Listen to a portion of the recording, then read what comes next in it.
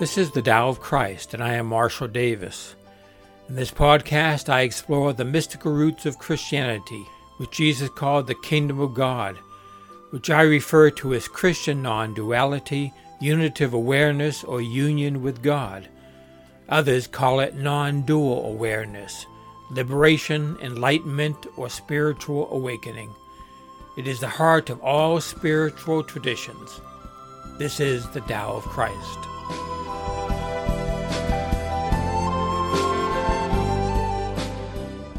Good morning, this is Marshall Davis. A listener asked me about the non-dual interpretation of the eschatological and apocalyptic passages ascribed to Jesus. Eschatological is a word that refers to the eschaton, meaning the end. Apocalypse literally means unveiling, but is regularly used to refer to the dramatic events associated with the end of history. And he asked me if I had done an episode on the subject, so I looked back to see, and I couldn't find one anywhere. I know that I've talked about this in passing or have written about this, but I could not find an episode dedicated to this. So that's what I'm going to be doing today. Christians, especially conservative Christians, are really into the end times. They're always examining current events for possible signs that the end is coming soon. The most recent example is the Israeli invasion of Gaza.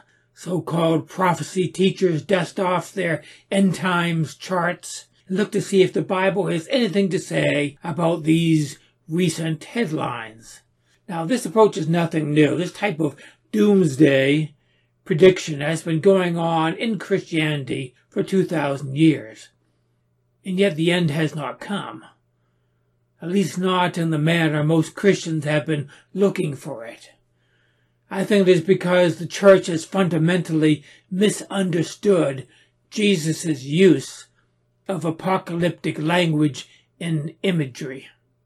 In any case, we can't ignore what Jesus says about this topic. We can't ignore the apocalyptic passages. The question is, what do they mean? I think there are two possibilities. One is that Jesus really thought that history was going to dramatically end with a bang in that generation, in the first century.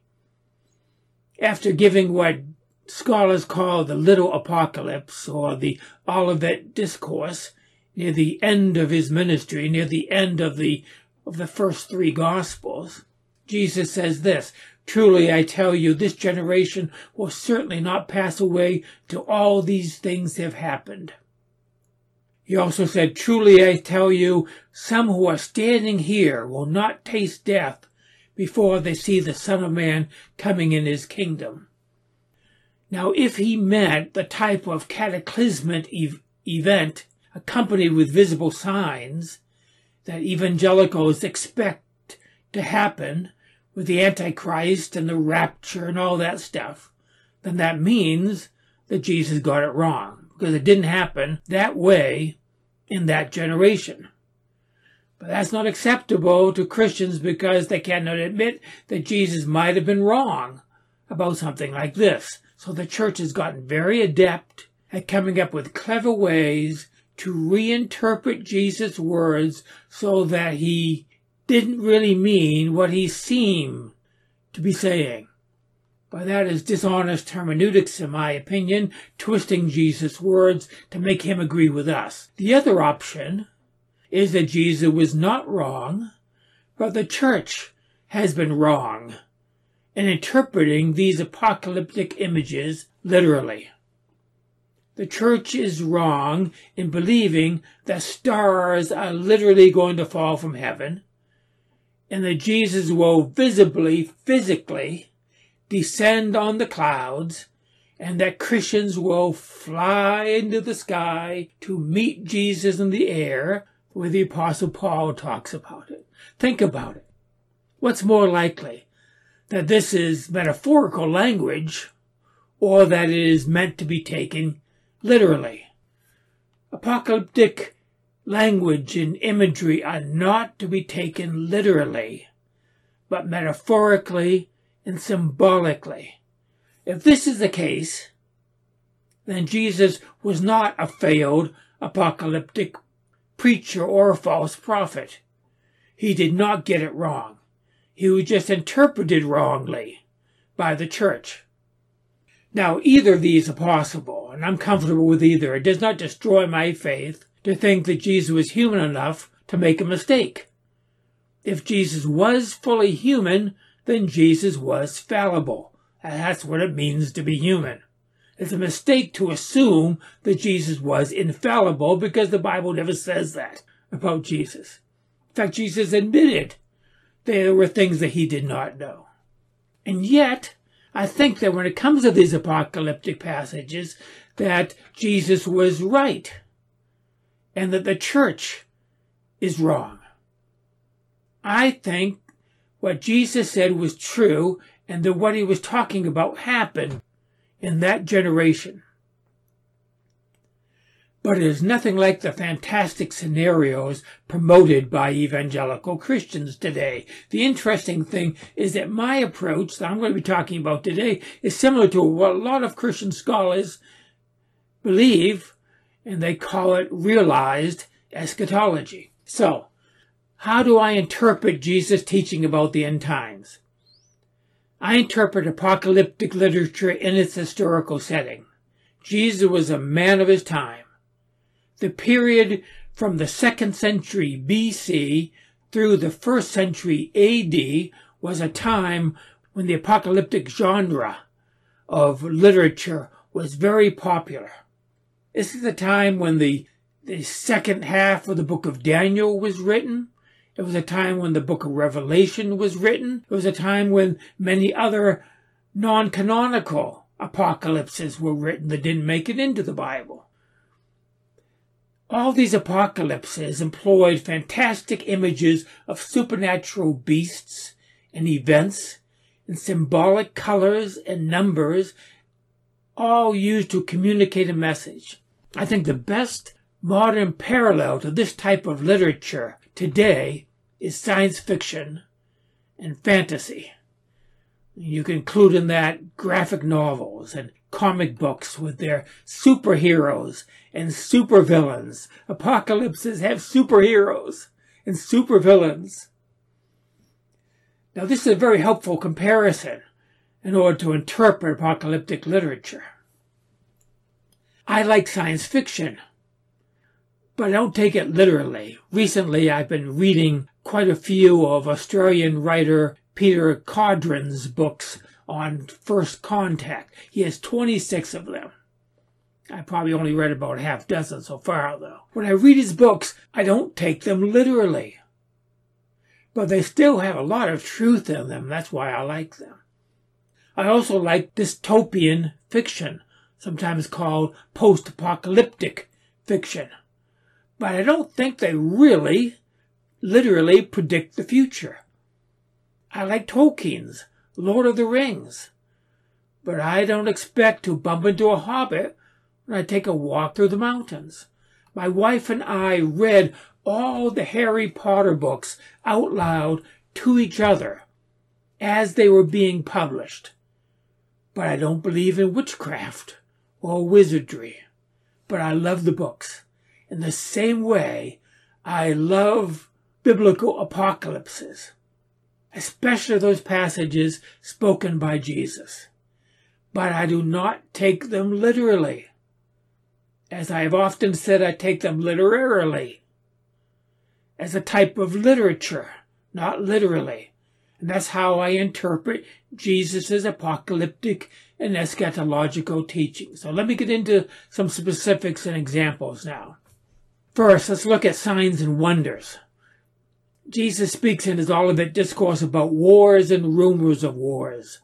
He says, for nations will rise against nation and kingdom against kingdom. There will be earthquakes in various places. There will be famines. Now, when have there not been these things? And then he says, the sun will be darkened, and the moon will not give its light, and the stars will be falling from heaven, and the powers in the heaven will be shaken. These are special effects meant to capture our attention, just like special effects in movies. they're not to be taken literally. The Apostle Peter uses apocalyptic images in exactly this way on the day of Pentecost, according to the book of Acts.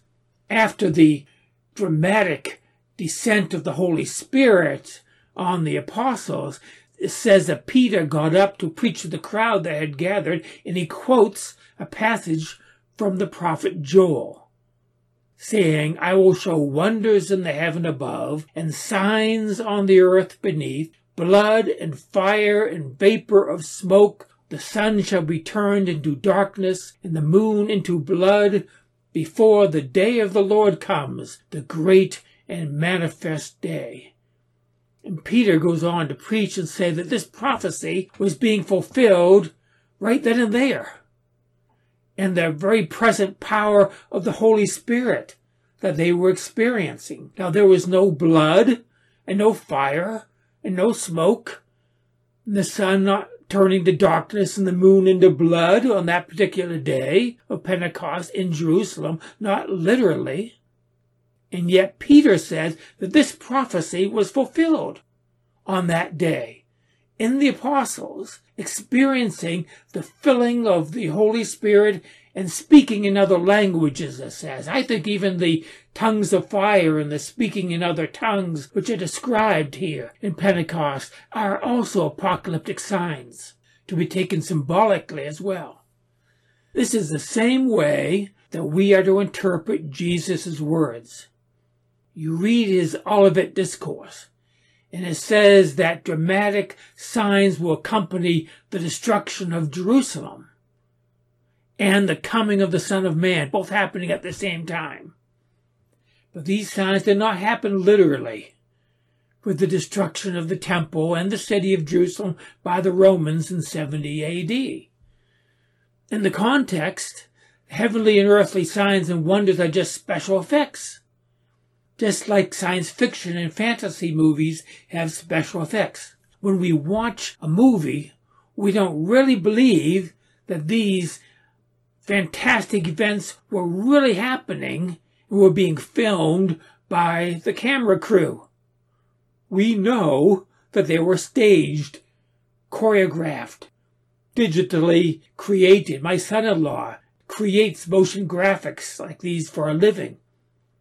Jesus is doing this with word images rather than digital computer images. We talk about the second coming now, since that seems to be a big deal for Christians, and Jesus mentions this in connection with the destruction of the temple. He says, "But in those days after that tribulation, the sun will be darkened, and the moon will not give its light, and the stars will be falling from heaven, and powers in the heavens will be shaken, and then they will see the Son of Man coming in clouds with great power and glory. And then he will send out the angels and gather his elect from the four winds, from the ends of the earth to the ends of heaven." Now, if you take that literally, then it did not happen. Jesus did not physically descend in the clouds, come to earth in 70 A.D., in the way a lot of the Christians at the time were expecting that he would.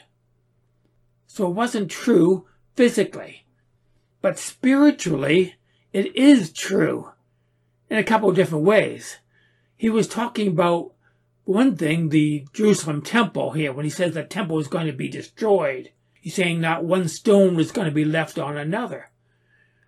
But the gospel says that the temple he was talking about was his body. So he was talking about, in one sense, the death of his body. So the destruction of the Jerusalem temple symbolized the destruction of his body.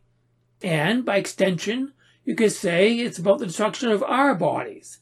It is showing that we are not our bodies, just as Jesus was not his body. Also, historically, the destruction of Jerusalem and the physical temple was the end of the destruction of the temple's sacrificial religion.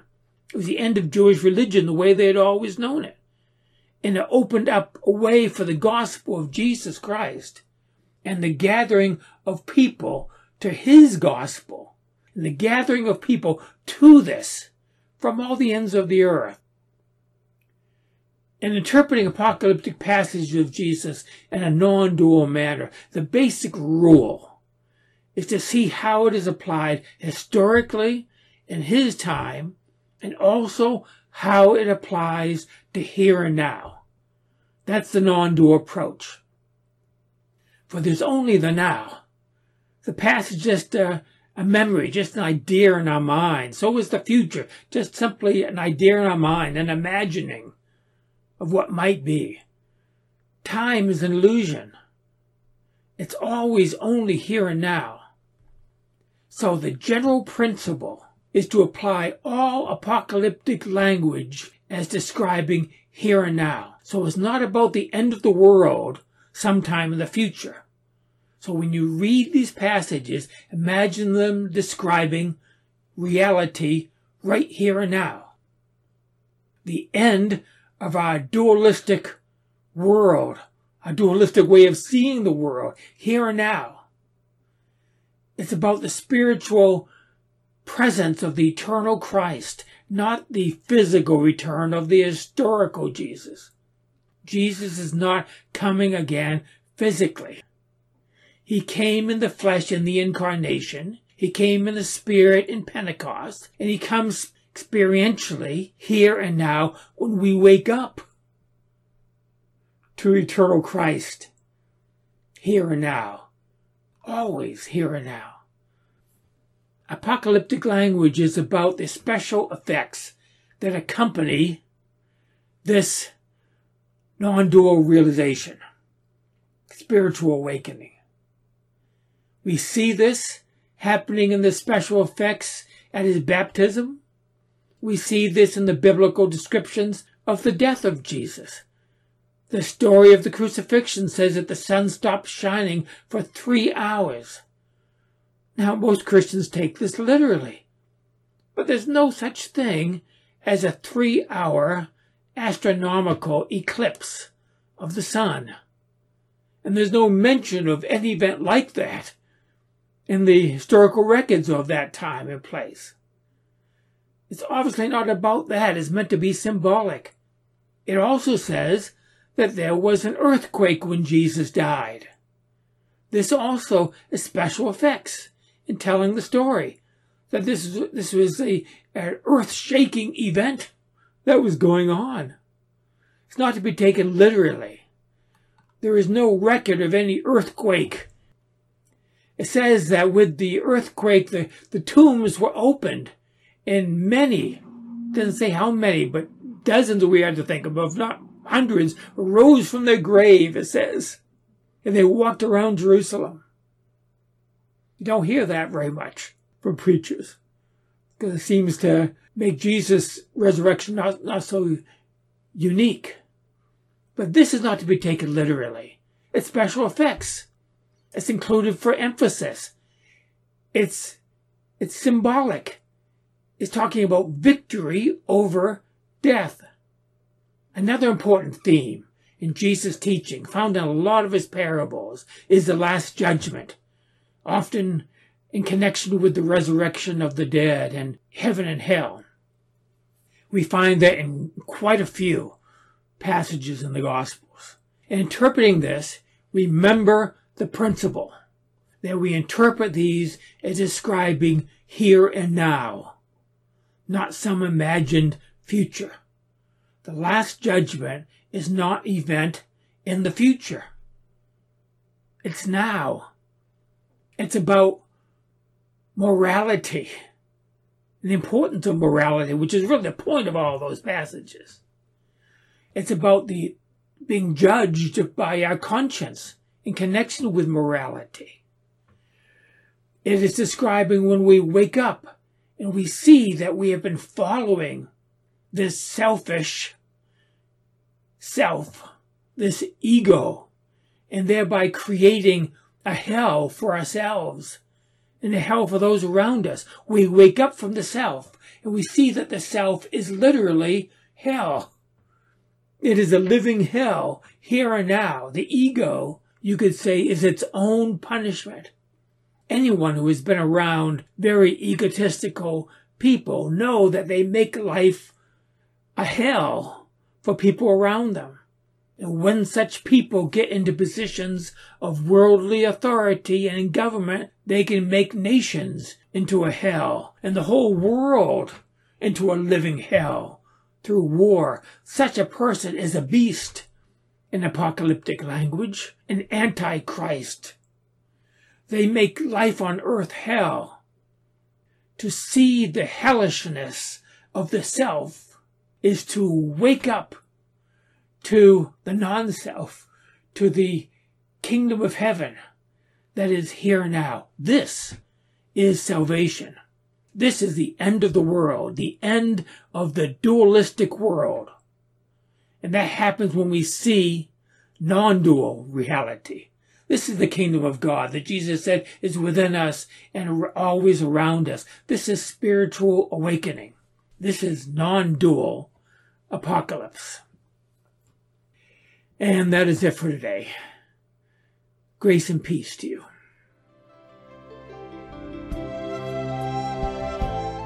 That is the Tao of Christ for today. Thank you for listening. You can access other episodes of this podcast at thedaoofchrist.com. You can also find these podcasts in video format at my YouTube channel at christiannonduality.net. My blog, Spiritual Reflections, can be found at marshalldavis.us. There you will also find a link to my books and my email address. Join me next time for another episode of the Tao of Christ.